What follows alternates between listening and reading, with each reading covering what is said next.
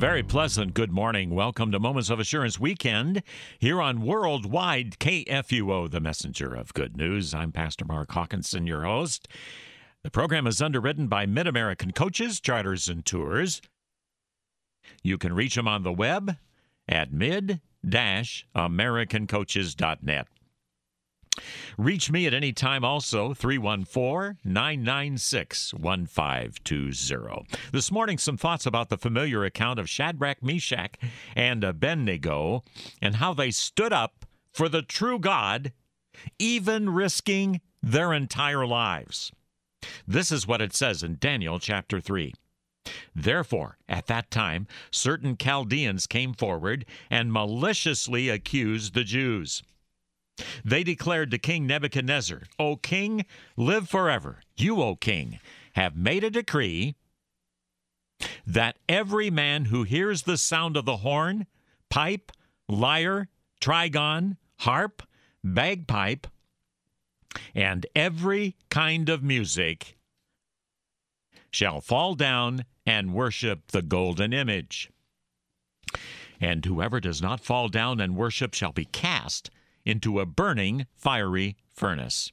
There are certain Jews whom you have appointed over the affairs of the province of Babylon, Shadrach, Meshach, and Abednego. These men, O king, pay no attention to you at all.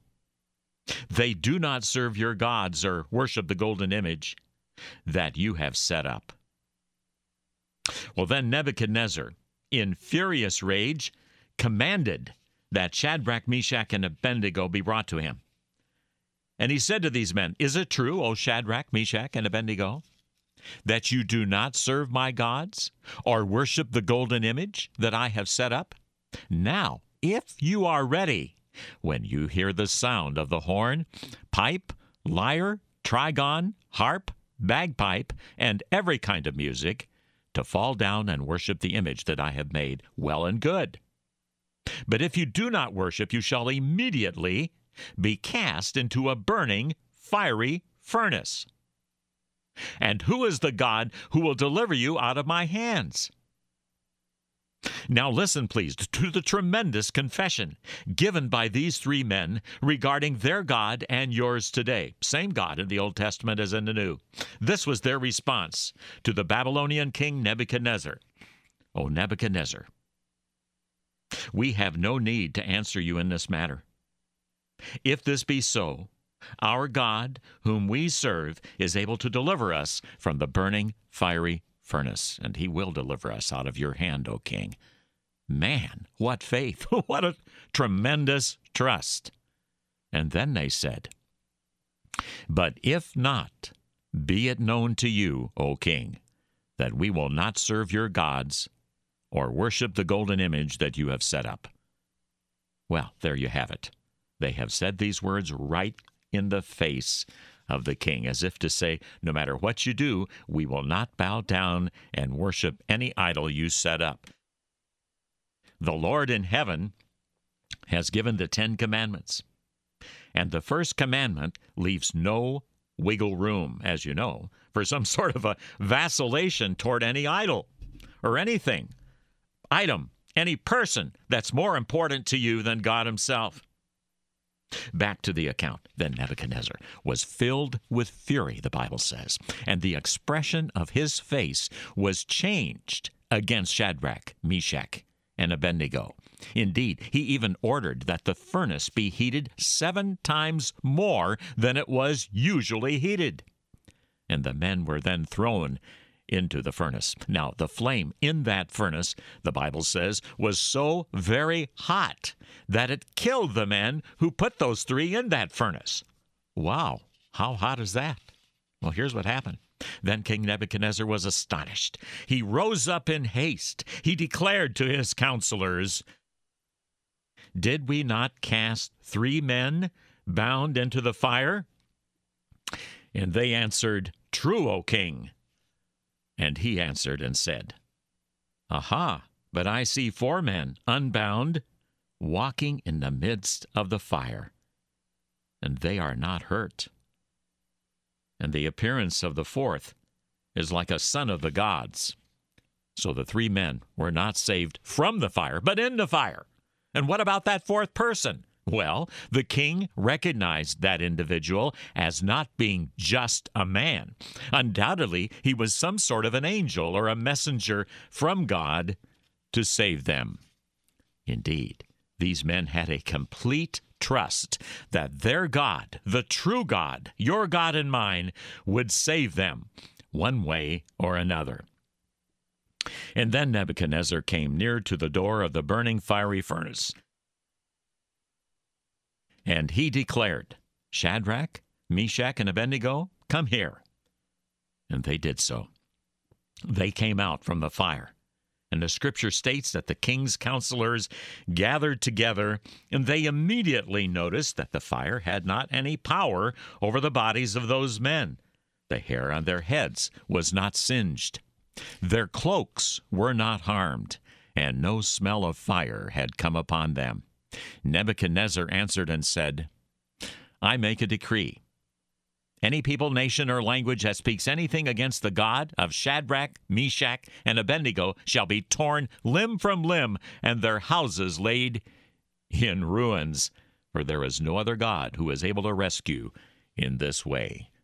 Boy, did Nebuchadnezzar change his tune or what? I'll have more on Standing Up for Jesus Christ. That's coming up next. Moments of Assurance is underwritten by Mid-American Coaches, where tour professionals will assist you in selecting the package trip that fits your travel desires. Destinations such as the Amish country of central Illinois or Hannibal, Missouri for a journey to Mark Twain country, or a multi-day trip to Mackinac Island or the Grand Canyon. Mid-American Coaches, where serving you is their privilege. 636-432-7860.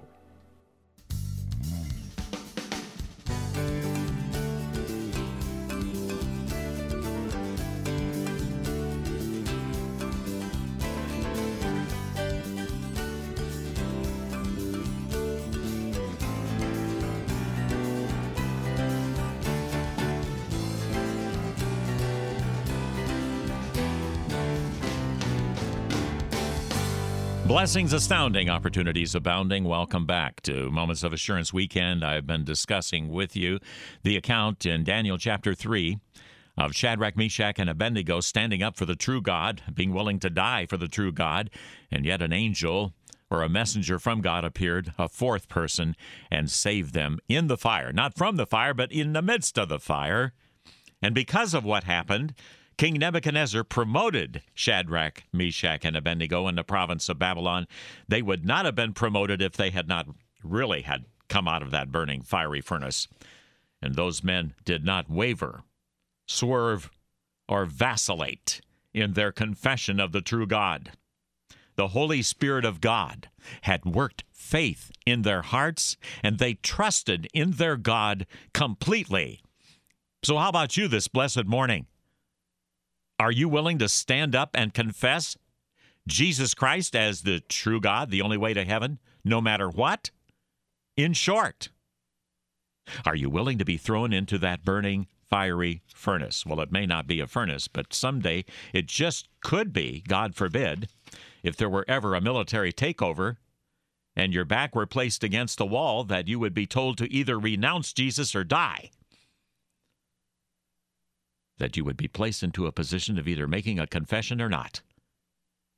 So question, would you join Shadrach, Meshach, and Abednego and stand up for the true God? Or would you allow the devil, the world, and your own sinful flesh to tempt you to renounce the Lord so that you can save your life? Consider these words of Jesus. He once said, "Whoever saves his life will lose it.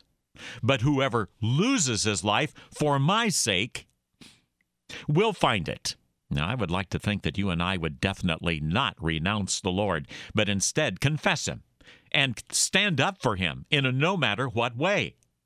The problem is that due to your sin and mine, Jesus Christ is not always in the center of life. He's often off to the side in your thinking and in your doing. And then it doesn't take so terribly long for your convictions concerning the Lord Jesus to slip just a bit. And it's a slippery slope.